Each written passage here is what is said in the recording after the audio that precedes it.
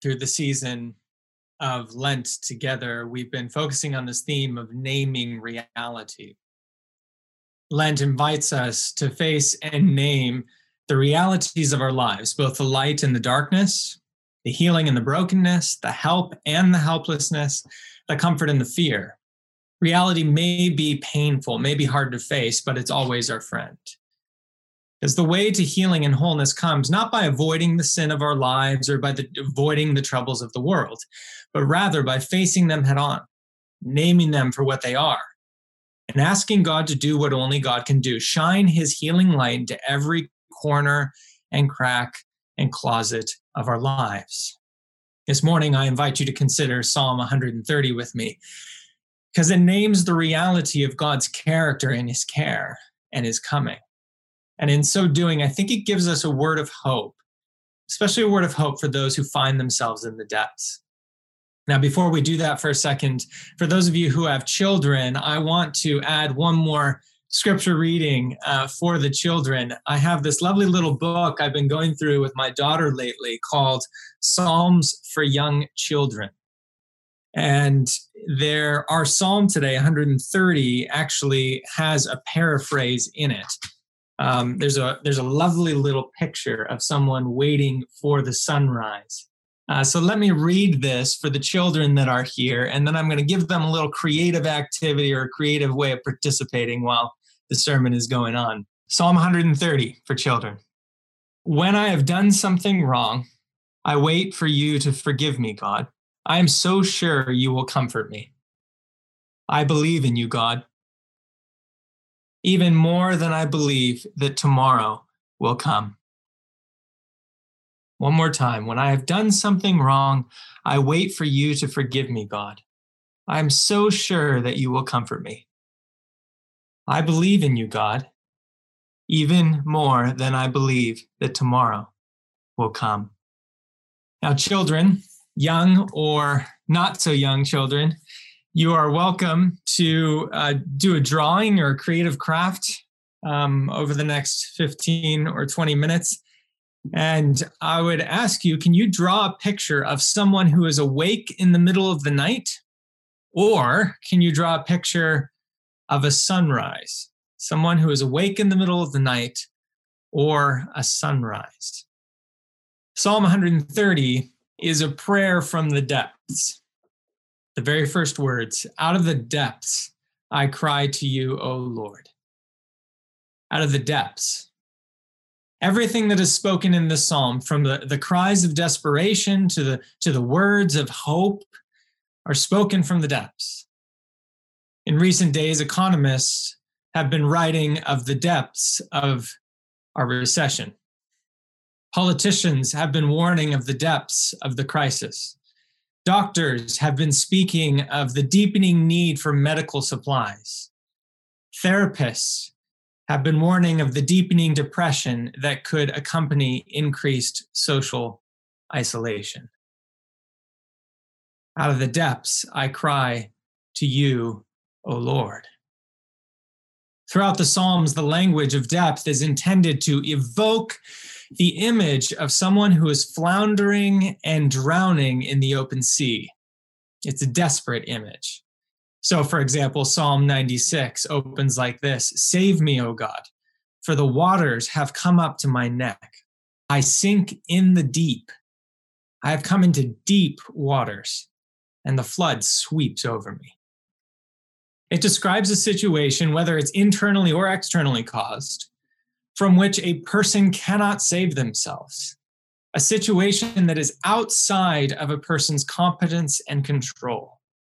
In the depths, self-help simply will not do, and self-effort simply will not be enough. I think that's why the psalmist is not satisfied with simply stating his case before the Lord or describing his situation. He must have God's ear. He must get God's attention. There's this sense that he will not live if God does not hear him and help him. That is how desperate are the depths. And so in verse 2, he says, O Lord, hear my voice. Let your ears be attentive to the voice of my pleas for mercy. Brothers and sisters, Here, I think we're presented with an invitation to pray with a boldness and a rawness and an earnestness that is rarely the stuff of church worship gatherings and prayer meetings. The psalmist does not mince his word. He does not hold back his feelings. He does not speak in pious platitudes or hushed reverential tones. The psalmist gets in God's face, so to speak. He implores him. He pleads with him. He prays with such an audacity. That's what prayer is like when it comes from the depths. It's neither timid nor passive, but bold and active. I love the phrase that the great 16th century English poet George Herbert used to describe this sort of prayer. He called it reversed thunder. Reversed thunder. What a wonderful phrase for prayer. It's this phrase actually that Eugene Peterson picked up on and used as the title of his work on the book of Revelation. Because in the book of Revelation, there's this really poignant moment when the worship of the angels and saints in heaven stops for about 20 minutes. Heaven is silent, and bowls of incense are brought before the throne of the Almighty. Now, in the apocalyptic imagination of Revelation, incense is normally emblematic of or representative of the prayers of God's people on earth. So right in the heart of the book of Revelation, the presence of the praises of heaven are being silenced so that the prayers of earth can be heard. It's a powerful picture of how seriously God takes the needs and the prayers of his people. It's as if Revelation is telling us at the very end of the Bible, God's ear is to the ground. It's the same thing that we experience near the beginning of the Bible in Exodus chapter 3. People crying out in the midst of their oppression, in the depths of oppression, and we hear God hears them. God remembers them. God sees his people, and he knows them. See, brothers and sisters, I think this is good news for the days ahead. American life has been transformed in just a few short weeks, and the next few weeks will likely be even tougher. The depths will likely get even deeper. And Psalm 130 begins, I think, by reassuring us that we can pray with boldness in the depths. Because the voices that come from the depths are the voices to which God's heart is particularly attuned. The praises of heaven are silenced so that God can hear the prayers of people from earth. Out of the depths I cry to you, O Lord.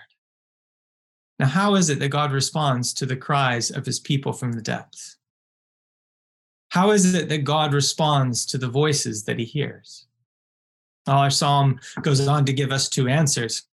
Number one is forgiveness in the present, and number two is full redemption in the future.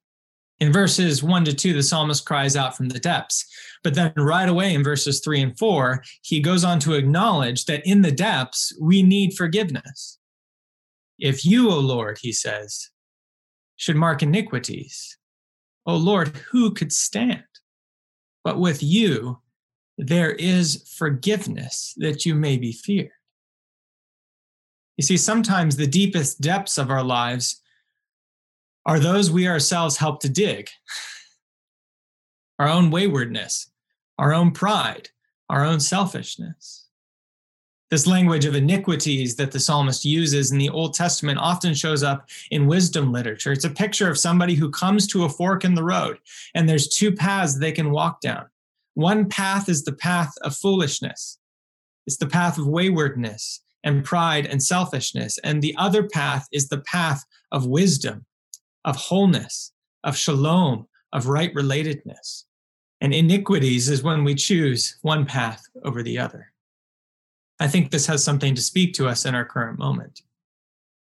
You see, the virus is forcing some of us to live in close quarters with each other for much longer and more intense periods than we're used to. And it's forcing others of us to be in a place of social isolation and loneliness for longer periods than we would ever hope for.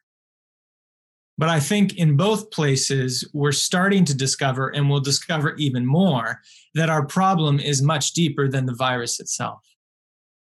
Our lives slow down. As our lives slow down, we will have to come face to face with who we really are in the quiet. As our relationships receive more time, we will have to face the issues that so often get buried underneath the busyness of our lives. Some of us may be getting along quite well now, and that's great. But add another month of this, and let's see how we're doing. You see, crises have a way of revealing our inner selves, of exposing our hidden sins, of unearthing the depth of our character, the things that would normally remain hidden amidst the normal conditions and rhythms of life. How we respond in times of need and threat and uncertainty reveals a lot about us. And how we treat others in times of stress and fear and anxiety reveals a lot about us. I mean, just think, for example, with me of the increased filing of divorce cases that China is experiencing in the wake of the coronavirus outbreak. Or think with me of how restaurants in the Seattle area and stores in the Seattle area are already boarding up their windows in anticipation of looting. I mean, how will we respond in the face of the unknown? How are we responding? How will we relate to one another when we're under pressure? How are we relating? See, in the days ahead, we're not always going to get this right. Sometimes more time together will mean deeper wounds. And sometimes more isolation will mean deeper addictions. And we're going to need to hear words of forgiveness. With God, there is forgiveness. With God, there is patience, and there is loving kindness, and there is liberating love. With God, there is forgiveness. If you, O Lord, should mark iniquities, who could stand? But with you, there is forgiveness. 3 times in the psalm, the psalmist uses this with Yahweh phrase. With you, there is forgiveness, verse 3. And then 2 more times in verse 7. With the Lord, there is steadfast love, hesed, covenant love, covenant loyalty. And verse 7, with him is plentiful redemption. That redemption language is Exodus language. So the psalmist is saying that in the depths, we can still experience a with God life. And in the depths, we're brought face to face not only with the depths of our own character and our own relationships, but also with the depths of God's character and his relationships. He hears our prayers, but he does not mark our iniquities. That is the character of God. And the psalmist says that present experience of God's forgiveness has an eschatological extension. It extends to something even greater in the future. He says in verse 8, there will come a day when God will redeem his people from all their sins, from all their iniquities. I've been thinking about this a little bit in the past couple of days. Just thinking about Revelation 21 and 22. How seldom in our lives that we actually think about the future, about where we're heading. But then we get in a situation like this and we find ourselves longing for something different. And just thinking about Revelation 21 and 22, that there will come a day when there is a new heavens and a new earth. There will come a day when there is nothing false or unclean in all of creation. There will come a day when there is no more pandemic, when there is no more threat, when there is no more sickness. There will come a day when there is no more mourning because there is no more death. There is no more crying because there is no more pain. There will come a day when the depths are a thing of the past. See, in the depths, the psalmist has one eye on his present experience of forgiveness, and he has another eye on the future redemption that is sure to come because it rests on the steadfast love of the Lord. And in the midst of the depths, he is inhabiting this space between present grace and forgiveness and future grace and full redemption. Which for me makes me ask the question, how do we live in that space? How do we live in between the times? According to Psalm 130, by hoping and waiting. Waiting is an active expression of hoping, and hoping is an intensive form of waiting. Verses 5 and 6. I wait for the Lord, my soul waits, and in his word I hope. My soul waits for the Lord more than a watchman in the morning, more than a watchman in the morning. Waiting has to be one of the most stretching human experiences. Waiting for a job, waiting for a diagnosis, waiting for a home, waiting to belong, waiting for an answer, waiting for healing. In every season and circumstance of life, we find ourselves waiting in some way, shape, or form. And I think the coronavirus has plunged us into a unique kind of corporate experience and season of waiting as well. Yes, action is needed to flatten the curve, to prepare for the days ahead, to care for our neighbors, but we also find ourselves just waiting to see what will happen, how this will unfold, waiting to see how bad it will get, waiting to see how we will need to come to grips with its implications long term. There's a lot of helplessness and discomfort in the waiting. It's a difficult experience to navigate. And that's why waiting so often becomes an opportunity for frantic worrying, or for hurried working, or for agitated relating, or for unhealthy medicating. And social isolation just makes things worse.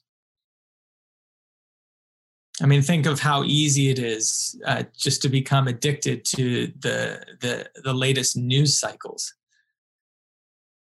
I've found myself needing to fast from watching and listening to the news on these matters. See, Psalm 130, I think, is inviting us into a season of waiting, but it's to inhabit it in a very particular way.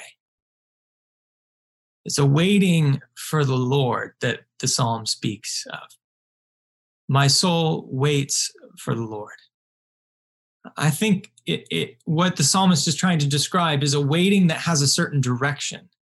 It has a particular orientation towards God and his kingdom.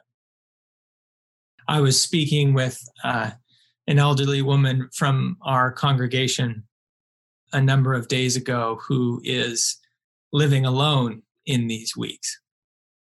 And I was asking her, how you feeling? How you doing? Is there any way that we can kind of practically care for you in this time? Do you need anything? She said, no, I'm fine. It was my birthday yesterday, and lots of people called me and said, happy birthday, and people are taking care of me and these things. I said, okay, well, just let me know if you need anything practical and these sorts of things. And before we kind of got off the phone, she had these words for me. She said, Jesus, Jordan, you know what I'm praying during this time? It's like, what? She's like, I'm praying that people would know that Jesus is the ultimate person for our lives, and that he's the one we need more than anything else. And it just really struck me, because I was sitting there asking, like, is there anything I can do for you? Is there anything practically I can offer you? Which isn't a bad thing, but she was working on a totally different wavelength. She was waiting for the Lord. She had this deep sense at 89 years old that Jesus is the ultimate purpose for our lives. That it is for him that we wait in this season. I think this is part of what Lent is all about. It's about fasting as a form of waiting, designed to awaken in us this deep realization that this woman at 89 has and gets. My soul waits for the Lord. My whole person waits for the Lord as a watchman for the morning. I couldn't but help of remember those early days of having a newborn baby. It's the early days that I call being in the dungeon for about the first month or 2 or 3 or longer. And I can remember that palpable sense of being awake in the middle of the night with this newborn baby and just longing for the morning to come. I'd be looking out the window, watching for the first glimmer of daylight and watching the kind of minutes on the clock tick away. And it's not that all of a sudden I would be asleep when daylight came or anything would change. It's just that I would know that the light had come, and somehow that was comforting. I want to end with 2 practical questions about how it is that we wait in the depths. 2 practical questions about waiting. How does one's soul get oriented towards the Lord in seasons of waiting? How do we get oriented towards the Lord in seasons of waiting? Psalm 130 puts it this way: in his word, I hope. Now, for some of us, that sounds overly trite and simple and maybe overly pietistic. But that's how the psalmist says it. In his word, I hope. You see, I think God has designed Scripture to give us comfort and direction in times of waiting. Now, friends, is the time to memorize Scripture, to tuck it away in your heart and mind. I think of what Dallas Willard says just at the very beginning of his book, Life Without Lack. He says memorizing Scripture is one of the primary ways in which God seeks to embed his character in us and to renew our hearts and minds in his image. And so I encourage you, choose a portion of Scripture. I would encourage you to choose a portion that particularly anchors you in God's character or kind of expands your vision of God's purposes in the world. I'm feeling the need in the midst of a narrowing world to have my vision continually expanded. So go to Psalm 23 or Psalm 121 or Matthew 5 or Romans 8 or Revelation 21. Choose something and tuck it away in your heart and mind. Let it orient your soul towards the Lord in the midst of your waiting. And then the final question I want to ask is basically, what is God doing in the waiting? How is he forming us in the waiting? There's lots of talk going on right now about how as a society we're going to weather this virus, this storm, in such a way that prepares for life after the storm. It's normally focused on economics. How are we going to get through the health concerns in such a way that our economy is still intact afterwards? But the question I've been asking is how are we going to get through this in such a way that our souls are enriched, that we are formed in the image of God? And I think something that waiting often does is it carves out space in our souls that only God himself can fill. I came across this insight from a person named Douglas McClevey. In a liturgy he wrote for those experiencing the grief of homesickness. I've been thinking about this notion of grief a bit because there was an article published in Harvard Business Review this last week entitled, "The Discomfort You're Feeling is Grief." And the author described the grief that we are experiencing not only at an individual, but also at a corporate level. The grief that comes with change, like the loss of normalcy or the fear of economic toll or the loss of connection, but also the grief that we're experiencing that comes from anticipation, the feeling we get about what the future holds when the future seems uncertain. So how will we deal with grief as a nation and as individuals? And how will this shape us in this time of waiting? How will this prepare us for what is to come afterwards? And Douglas writes this: "Let these sighs and tears, Lord Christ, prepare me for that better gladness that will be mine. Let all your children learn to grieve well in this life, knowing we are not just being homesick. We are letting sorrow carve the spaces in our souls that joy will one day fill. Let me say that again. We are letting sorrow carve the spaces in our souls that joy will one day fill.